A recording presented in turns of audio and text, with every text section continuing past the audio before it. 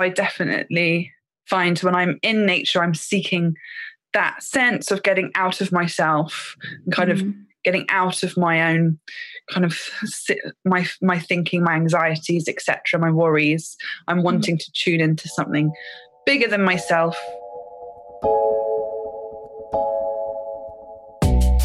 There's nothing more social than sharing a spritz with friends, and Spritzing Hour shares the stories of those who bring us together over great food and drink. I'm Claire Warner, co-founder of Acorn, a range of non-alcoholic aperitifs, and I'm on a mission to prove just how important great food and drink are in connecting us to one another. I want to expose the bitter truth from the rule breakers and game changers who are turning the table on traditional food and drink culture and reshaping our social lives for the better. I'll be hearing from chefs, growers, bartenders, writers, and a whole host of people who, like me, are curious and passionate about how we can enhance that simple act of grabbing a seat at the table and eating and drinking together. Recently, I caught up with Lucy Jones, author of Losing Eden: Why Our Minds Need the Wild. We explored our deep, primal connection to nature and how it's transformed her life and how it can transform yours too. Now, if you know me, you might know that this is probably one of my favourite topics, and I was so thrilled that Lucy was able to share her powerful experiences with us. Woody Allen famously decried nature when he said, "I love nature, I just don't want to get any of it on me." And, for a long time, I had similar feelings towards nature. I grew up in South London. My experience of nature was really limited to kind of dusty parks or watching scraggly old foxes milling about in the middle of the day, wondering what happened to the feet of all those poor footless pigeons that seemed to be hobbling about. I didn't even own a pair of wellies until I was about 33. But over the last decade or so, I have fallen head over heels, madly, passionately, and just crazily in love with nature. Today, I probably own more pairs of shoes covered in mud than I don't, because I'm in and out of the woods and the forests and the marshes more regularly than I'm not.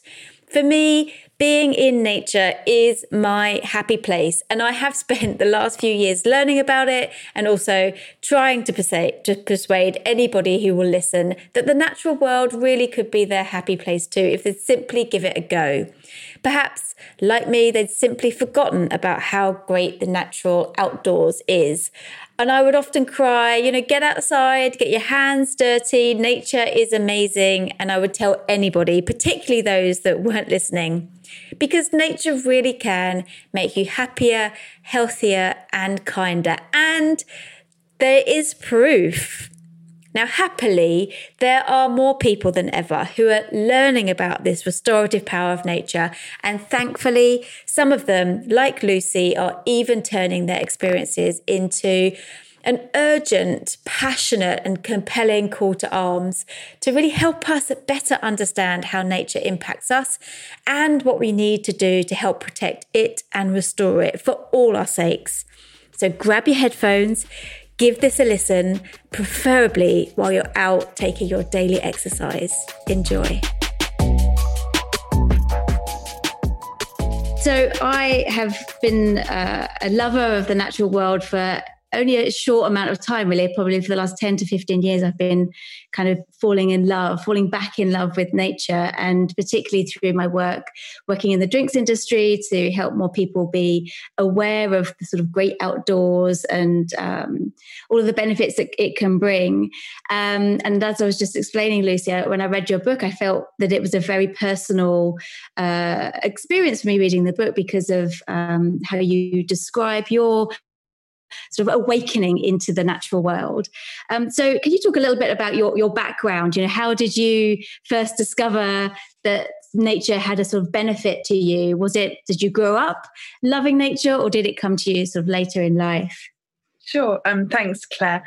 I was lucky that I had experiences in nature as a kid. So my dad loves birds and my mum is a painter and paints the natural world a lot. So, I grew up in the Thames Valley in quite an urban area, but I was taken out for walks and I was always the kind of kid who would collect ladybirds and aphids and spiders and stuff in my little see-through box. But then I think, probably like a lot of people, when I became a teenager, I was less interested in the natural world. This was the 90s, and it just wasn't very cool to be into nature. And I was more interested in, kind of going out and music and or everything that goes with that. And so my kind of relationship with the rest of nature was dormant, apart from, I suppose, kind of watching David Attenborough documentaries, or kind of occasionally going for walks. And then in my mid to late 20s, I'd been working in London as a journalist for quite a while. I was quite burnt out, having a bit of a kind of emotional breakdown, and I was going into recovery for various things. And I knew that running could be good for your mental health. So I started to kind of go for runs around Walthamstow, which was near where I lived. But I found that I'd go on the runs and then I'd end up kind of just walking because I wanted to look at the trees and watch out for kestrels, or, look out for a water vole in the canal and look at the insects and the flowers and so on. And that became a really important part of my recovery at that time. And I suppose it's quite naive, but I didn't really expect it to be so powerful. I had kind of psychotherapy that was working well, psychiatry that was good, the support of friends and family and of other addicts at the time. And that was helpful. But this connection with nature and this kind of need to be with nature every day was quite kind of elusive and diffuse. I didn't really understand what was happening. But I felt that I needed it as much as I needed the other things. Afterwards, I'd feel kind of calmer and soothed, and kind of just that my nervous system, my brain was more relaxed. I was less self-critical and so on. And that quickly became a kind of problem that I wanted to solve, in that I didn't understand how and why it was happening. So I guess a lot of people would intuit that, going for a walk on the beach or in the woods makes us feel happy or well. But what I really wanted to do, and what became the book, was kind of drill down into the nuts and bolts and find out, what does spending time in nature do to our brains, to our nervous systems, to our kind of unconscious, and so on, it all being connected. And that started the research journey, which turned into the book. Mm. Was there, many of us go out into nature, and as you've described, have a lovely time and we feel soothed by it. But very few people come home and think, oh, this, maybe I'll write a book about this, or I'll do some more investigation about this. Was there an aha moment for you, or was it more of a sort of gradual awakening, or was there something that actually made you think, hold on, what's going on here? I think it was probably when, so we were living in a flat in Clapton. We were quite far from, maybe if it was like a 15-minute walk to Walthamstow Marshes, but it was pretty kind of built up. But outside my bedroom window, there was the most beautiful pear tree. And it would kind of blossom in this stunning way every spring. And then the leaves would come out. And as I was kind of learning how to live sober and kind of get on my feet a bit more, I really fastened my hope to this tree and got quite attached to it. And then the upstairs neighbours were doing some building work, and they put up a load of scaffolding, like really thick scaffolding, which concealed the tree from my view. And I didn't anticipate this, but I was very surprised by how kind of intense my psychological reaction was to it. I found it just really stressed me out. I felt kind of, I was ratty, and I snapped at my boyfriend, and I sent them passive aggressive text messages asking when they were going to take the scaffolding down. And I didn't quite understand what was happening to me. So that then moved my thinking on to to the question, is our lack of connection with nature, or is our kind of estrangement and our disconnection from the natural world in some ways bad for our minds? Because I'd kind of had this, falling in love again with the rest of nature, and then it was kind of taken away, and it just kind of underlined the potential power that it could have. And so I wanted to figure out, I just was interested. I'm one of those annoying people who wants to know why. And I was working as a science journalist mostly at the time. And as I was interviewing different scientists about various things, we would often get onto the subject of, climate crisis and ecological crisis and the way the habitat loss and so on, and the impact of that on mental health, which I was particularly interested in. And so that then fed in this different through line into the narrative of, how the ecological crisis and our estrangement from nature is affecting our mental health, as a society, as individuals. Is it bad for our minds? And in writing the book, did you imagine that you might uncover the silver bullet, the one thread, the one thing that gives nature its power to restore us? And can you explain that? What were you searching for? Just the one little nugget, and what happened when you sort of started digging? Yeah, I really was at the beginning. I really thought that there might be a silver bullet. So I thought it might be something to do with the brain or the nervous system. I thought I might find kind of one study or one discipline that might kind of unlock it for me. And what happened was I was really lucky and kind of with the timing. As I started to read and research and kind of talk to scientists, I realized that actually hundreds, perhaps thousands of scientists in all sorts of disciplines across the world have been trying to look at this question for really quite seriously for about a decade. But the kind of early studies go back much further back than that. So from kind of environmental psychologists to people studying the science of awe, to those studying kind of fractals and shapes, how the effect of rain, the smell of petrichor, which is the smell of the earth after it's rained, affects our brains. So I just walked into this really kind of vibrant research field where there was all sorts of conferences happening and lots of really interesting scientists looking at the puzzle in the way that I wanted to do from different angles. But I think the thing which really surprised me and blew my mind was, as I went through, that there wasn't a silver bullet piece of evidence. It was extremely multifaceted. It's almost like a diamond. There were so many different kind of facets of this relationship, which is different for lots of people. And nature obviously means different things to lots of people too.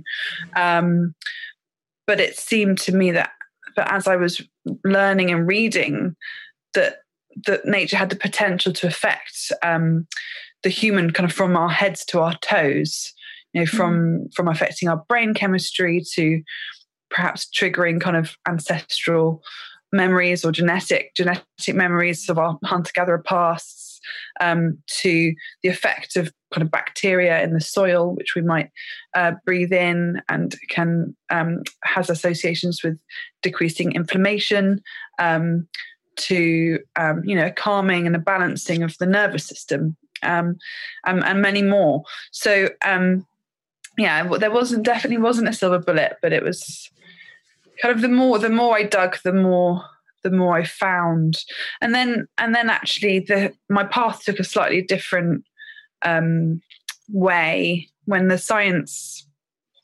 is the main part of the book, but there were some questions and areas that I felt it couldn't address, like the more mysterious and the more metaphorical sides of the relationship with nature, kind of more spiritual, maybe some might say. So that took me into a slightly different research area where I talked to the chief druid and read the works of Jung, and so on, trying to just like look at it from all sorts of angles.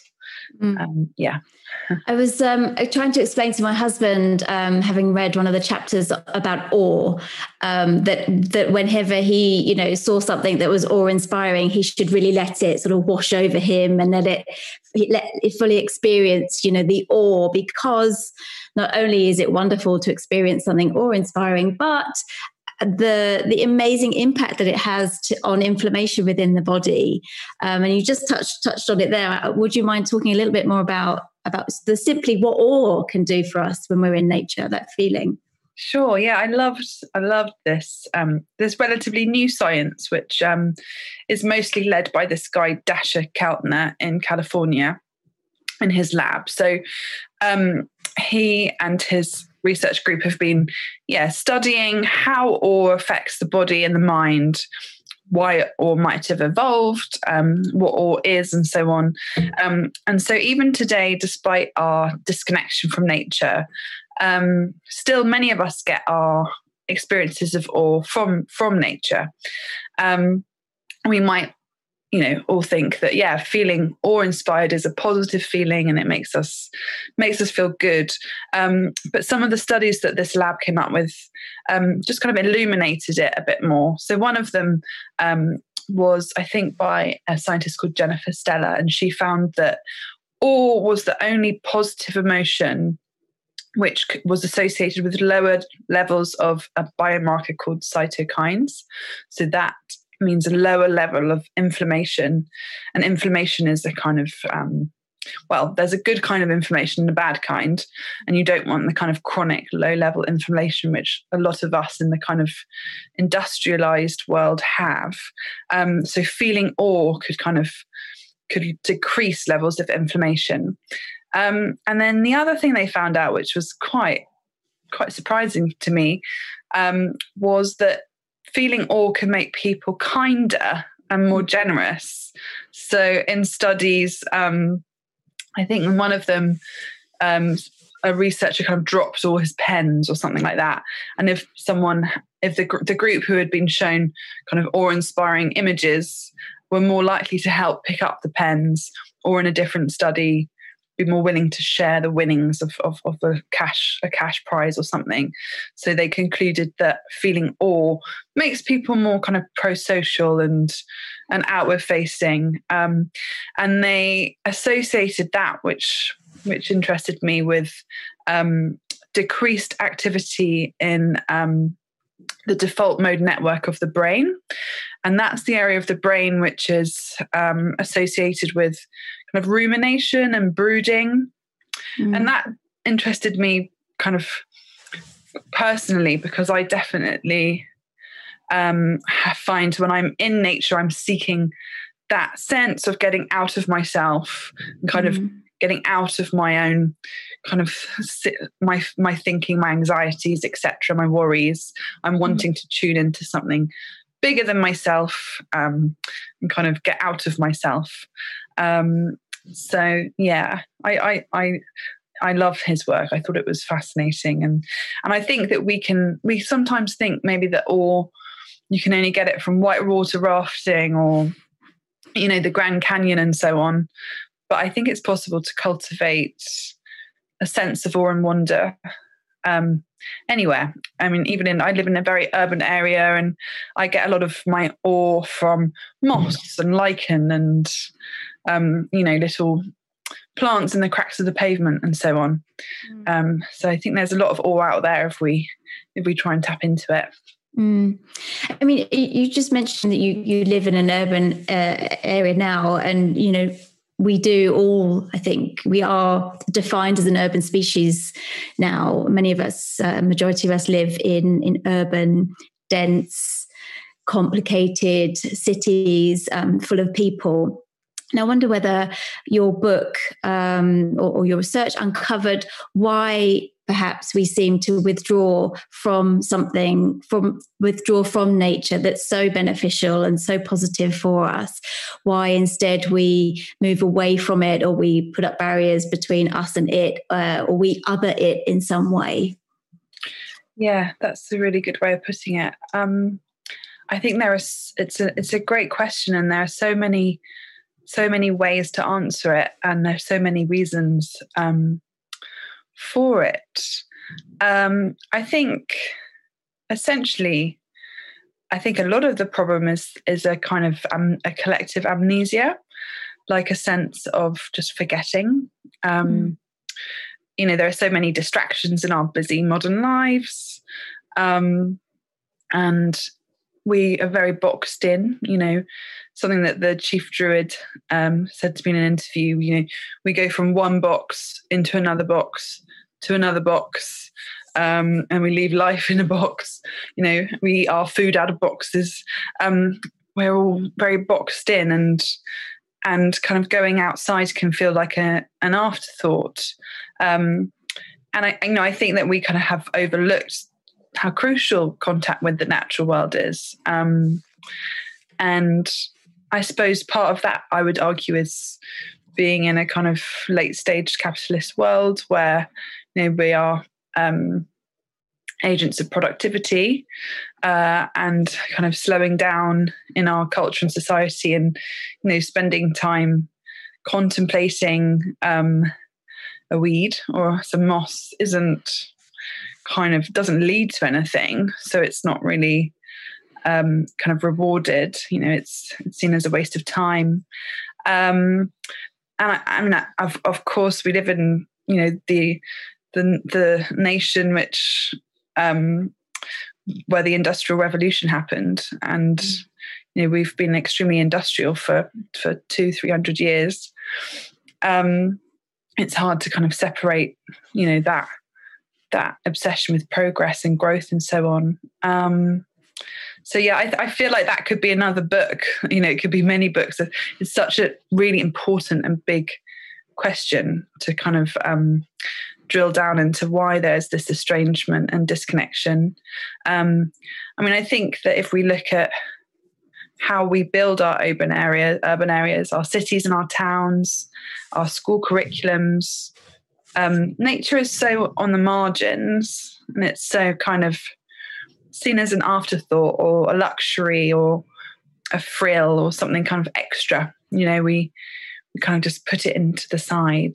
And I think that's very dangerous and it's really unfair as well, because, it's inequitable how that nature is kind of spread out and who gets to access it and so on.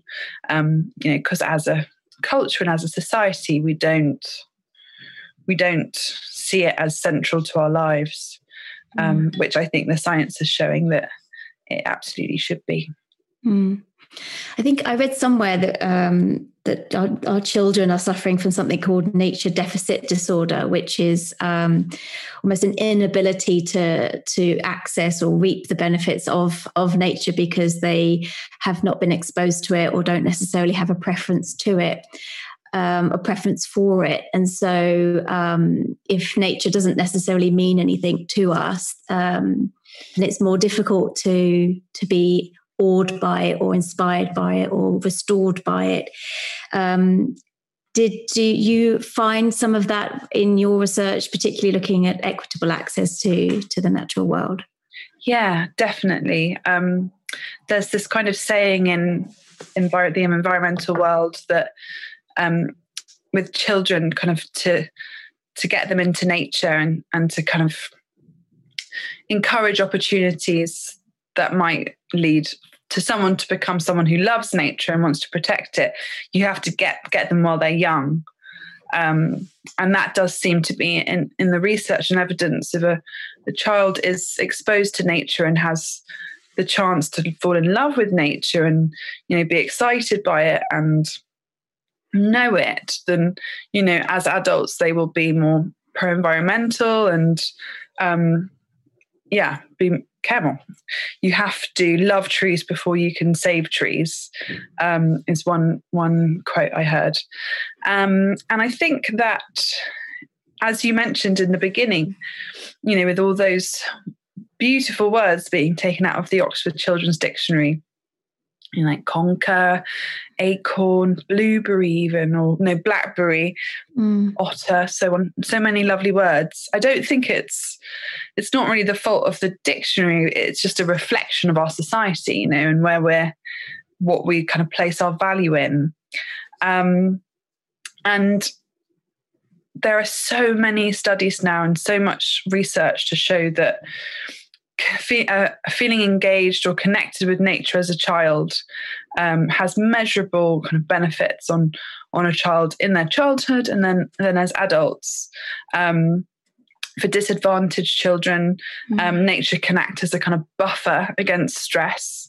Children who live in areas of green space are found to have higher IQs, and it can also have it leads to better mental health and well-being and physical health too, with opportunities to kind of have more wild play and more freedom and so on.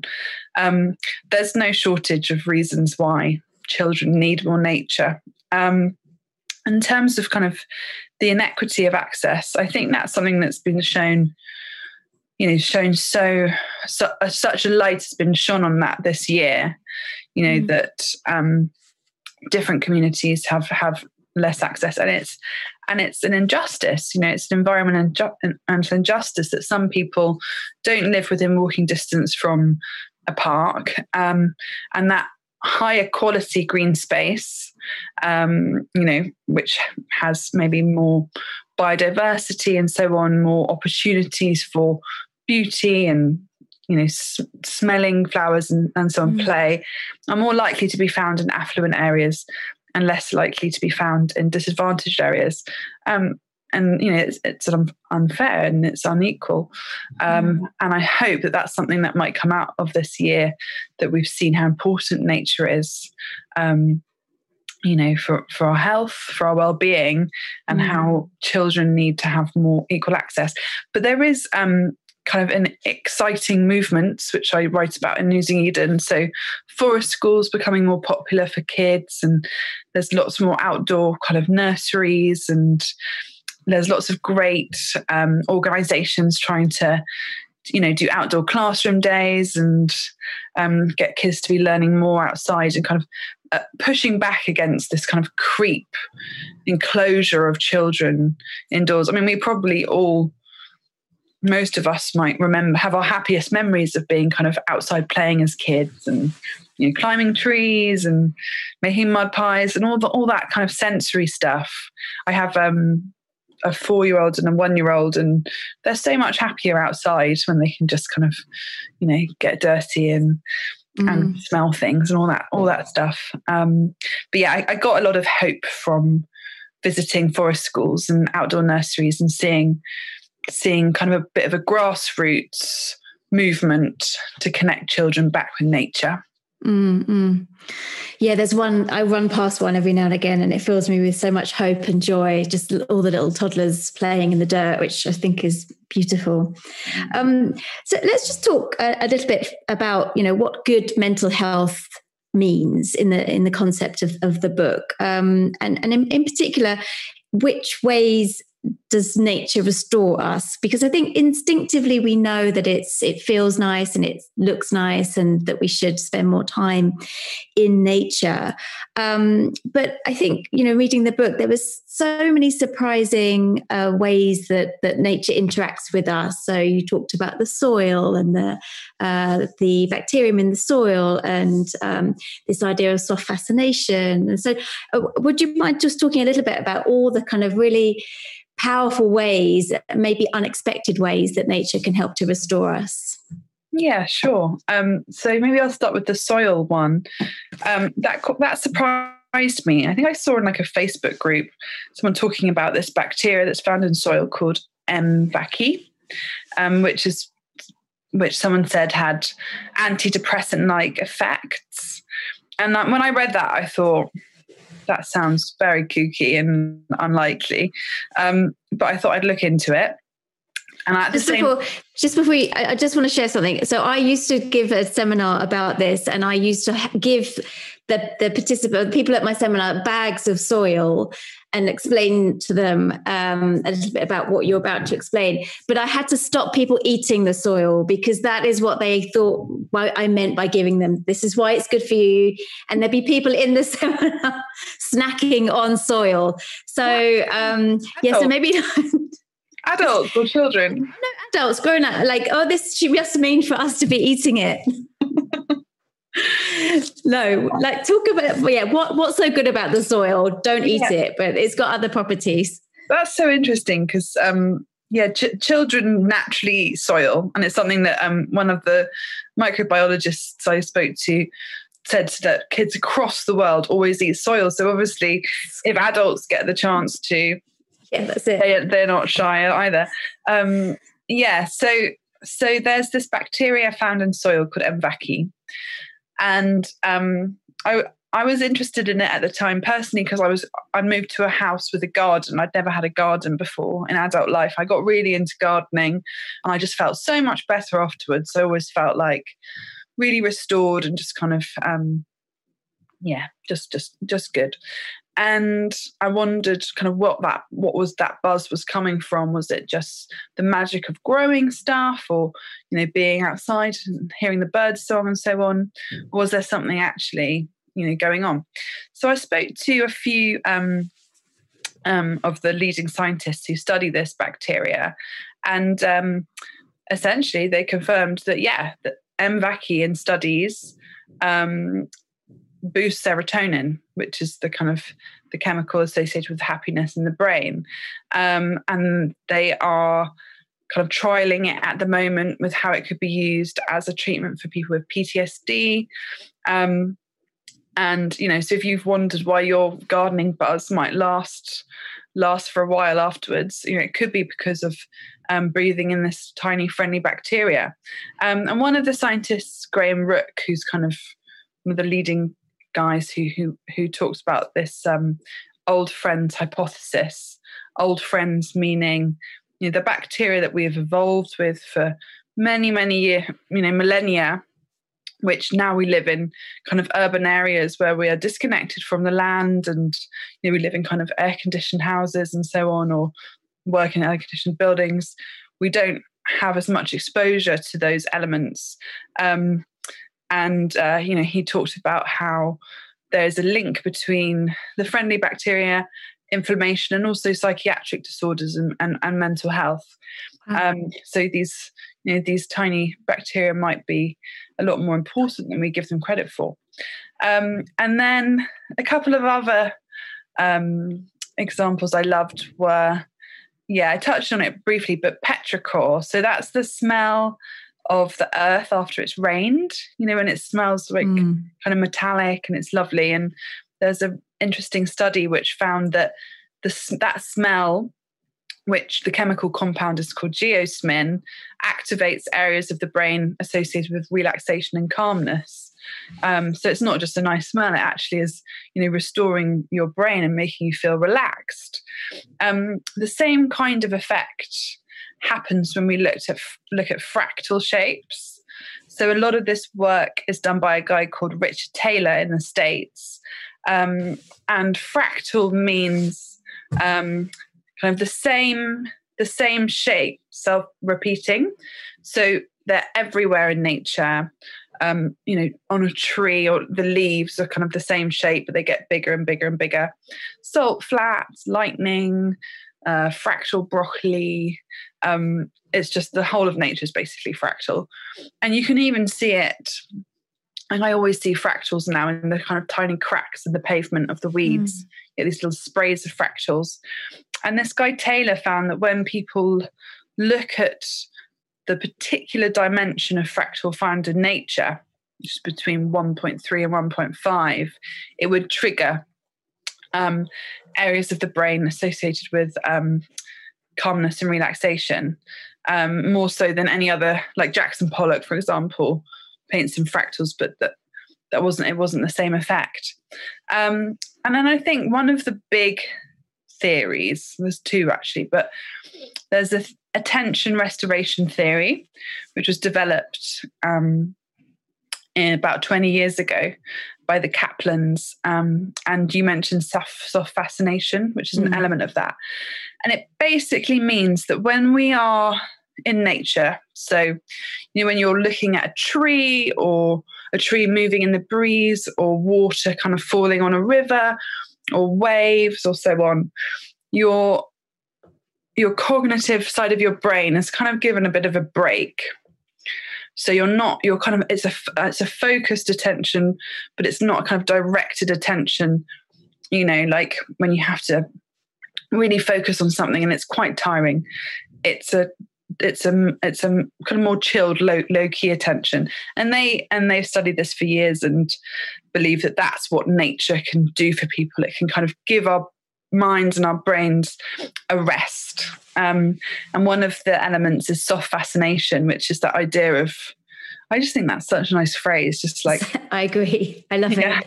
Yeah, like looking at, I really like watching rain drop into my local canal, just like, when you kind of go into a bit of a trance state and you're just kind of fixated by something, but it feels really relaxing. And then afterwards you feel like, oh, okay, like restored. And so that theory has been studied and analysed in lots of different ways. One is kind of the effect of micro breaks on people working in offices and productivity.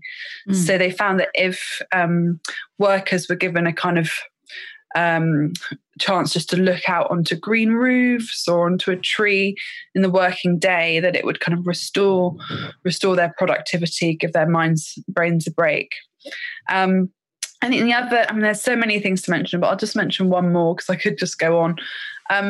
I think that the effect of nature on the nervous system is important and probably makes sense to a lot of people. So studies suggest that when we're in nature, our parasympathetic nervous system is more likely to be activated. And that's the one that's more associated with kind of rest and digest, rather than the sympathetic nervous system, which is fight and flight, adrenaline, the one that you just probably have on too much if you're anything like me in the modern world, because we have it, you're crossing a road, it's kind of stressful and you've got loads of emails and all this stuff happening.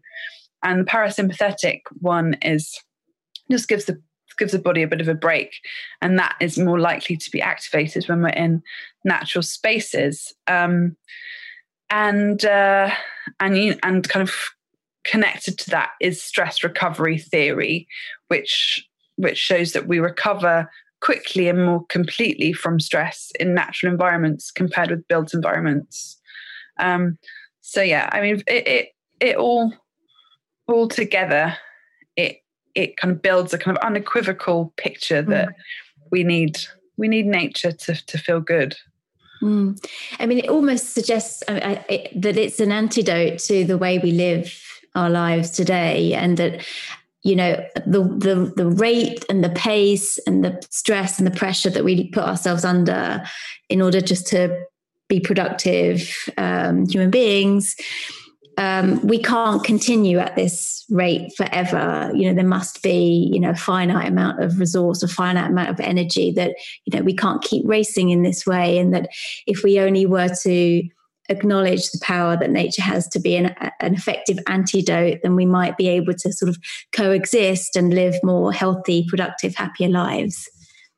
Yeah, definitely. And I think there's kind of two things going on there, and what you say, it's both kind of the individual, the individual can't go at that pace, but also as a society, we can't continue to use the planet in the way we do. It is finite, both the kind of modern way of living and also, as a society. So, yeah. So, if you talk a little bit about this in the book, but if for whatever reason, you just really don't like being outside in the great outdoors. I think Woody Allen is very famous for saying that he really hates nature. Are there ways that you might still be able to reap some of its benefits? Yeah. I was really conscious when writing the book that I have like friends who get a lot of their restoration from other things, and whether that might, there's all sorts of things that could be. And it's not the case that everyone wants to climb trees on the weekend. But I think one of the things I found quite powerful and helpful was this idea of background nature. So that's a phrase from the literature, and it means that even if we're not people who want to go out and get muddy every weekend, having background nature on our streets, so living in tree-lined streets, living in areas where there is high biodiversity, is associated with better mental health and well-being. People who live near the sea have better mental health. People who live on a tree-lined street have better mental health, etc. But I think if we're kind of ambivalent, I guess, about nature, but we want to reap some of the benefits, I would just say doing little changes like walking through a park on the way to a shop or to work or wherever you're going has been found in studies to buffer the stress of being in a busy urban area. So you don't have to be, on your knees sniffing the soil. It's just a case of being this study particular, so a study from Edinburgh, found that just walking through a park buffered the stress of the group who did it, of being in a busy, loud urban area. So doing things like that. And then there's also some evidence to suggest that looking at nature images or listening to bird song. What about houseplants, bringing a little bit of nature into the house? Absolutely, yeah. And fractals, like I mentioned before. So there's lots of fractals, obviously, in houseplants. And the colour green. And then there's, of course, the metaphorical kind of almost hard to put into words power of growing something. It's kind of it gives you a sense of well-being and hope. I mean, I'm someone who often kills houseplants, so it can work both ways. And for people who might think they don't have the time to go out into nature, how much time should we be out in nature for it to have a beneficial effect on us? Yeah, I think there were some scientists who tried to kind of work out what like the perfect dose of nature might be, and I think they came up with 30 minutes. But I think anything is better than nothing.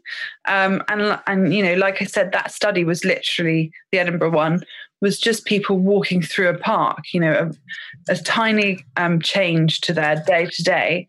But I guess also, things like I try and meet friends for walks now more. Obviously this year, that's what everyone's doing more of, but I try and incorporate kind of more nature and outdoors in that way, kind of bringing it into the day to day. I guess one of the things that the research of Losing Eden showed me was that I like spending time in nature isn't an indulgence. It's not something which it's proven, it has many proven benefits, but it's almost like as important as getting a good night's sleep or eating a good diet. For me anyway, it has a myriad of potential therapeutic benefits. I think, kind of going back to what we were talking about before, we can see communing and finding a kinship with nature as something not productive, or our culture doesn't really kind of reward that. But the evidence is so clear that it's not an indulgence to spend time with nature. It's it's really good for us. And at a time when, as humans, we are destroying the rest of nature, having a kind of relationship and trying to think about a reciprocal relationship with the rest of the living world strikes me as very important. If we're going to kind of turn the course of history, which isn't going in a great place at the moment. We're not going to work to kind of stop destroying nature unless we love it. No, 100%. And just in closing, Lucy, we've only got a couple of minutes, but I think it'd be great for you to mention, the end of the book, which is very hopeful, and I found that quite uplifting, because there was a lot in the book that frightened me, made me sad, made me angry. But at the end, you talk about just, how can we turn back towards nature, and perhaps talk a little bit about that in closing. Sure. There was a lot of really hopeful things that I stumbled upon, like the Forest School movement that I mentioned. There's also this kind of biophilic city movement, which is where people are really thinking about ways of making urban living kind of sustainable and habitable for both the human and the non-human. There are ideas like the 15-minute city, which is coming out of Spain, I think, where people can get around in 15 minutes and it will lower air pollution, but also things like green roofs, or making kind of recreation areas of green space more biodiverse and wilder, and kind of, allowing the rest of nature to flourish alongside us. And I think there's a lot of hope and power to be had in kind of local activism and making kind of, joining with your community, and something that I've been doing a bit over the last year, gathering and just trying to make a difference that you can in kind of your local area. I've been planting some trees on my street and rewilding a patch at the back. And it has been a lesson in how possible it is to actually make a difference in the local area, whereas it can feel quite, the headlines and the science of the climate and ecological crisis can feel very big and overwhelming and quite paralyzing. And eco-anxiety is something I look at quite a lot in the book, but I have found that just trying to make a bit of a difference and doing what we can to make your garden wilder if you have a garden, or put a bird box on your balcony if you can. There are little things that we can do, but top-down change is also needed as well. Yeah, absolutely. Yeah. I think, and you put it beautifully in the book, the first thing that we can do, the smallest thing perhaps, is just to observe and to notice. As you mentioned at the beginning of our chat, just starting by being in awe of the small changes that happen around us, and then working up to the big top-down changes that are absolutely needed. Thank you, Lucy, for this beautiful chat. And I, as you can probably tell, highly recommend everybody rush out and read this book. And I think that this should be something that is taught in schools, Lucy. I think it's that powerful. So thank you for writing it, and thank you for putting so much thought and attention and research into this book. It's a brilliant read. Thank you so much. And thanks for a great chat and your great questions. It's really nice to talk to you. Thanks for listening. Join me next time when I catch up with Professor Robin Dunbar, Professor of Evolutionary Psychology at the University of Oxford. We explore the biology and psychology of connection, friendship, and what your social circle says about how long you're likely to live. See you then.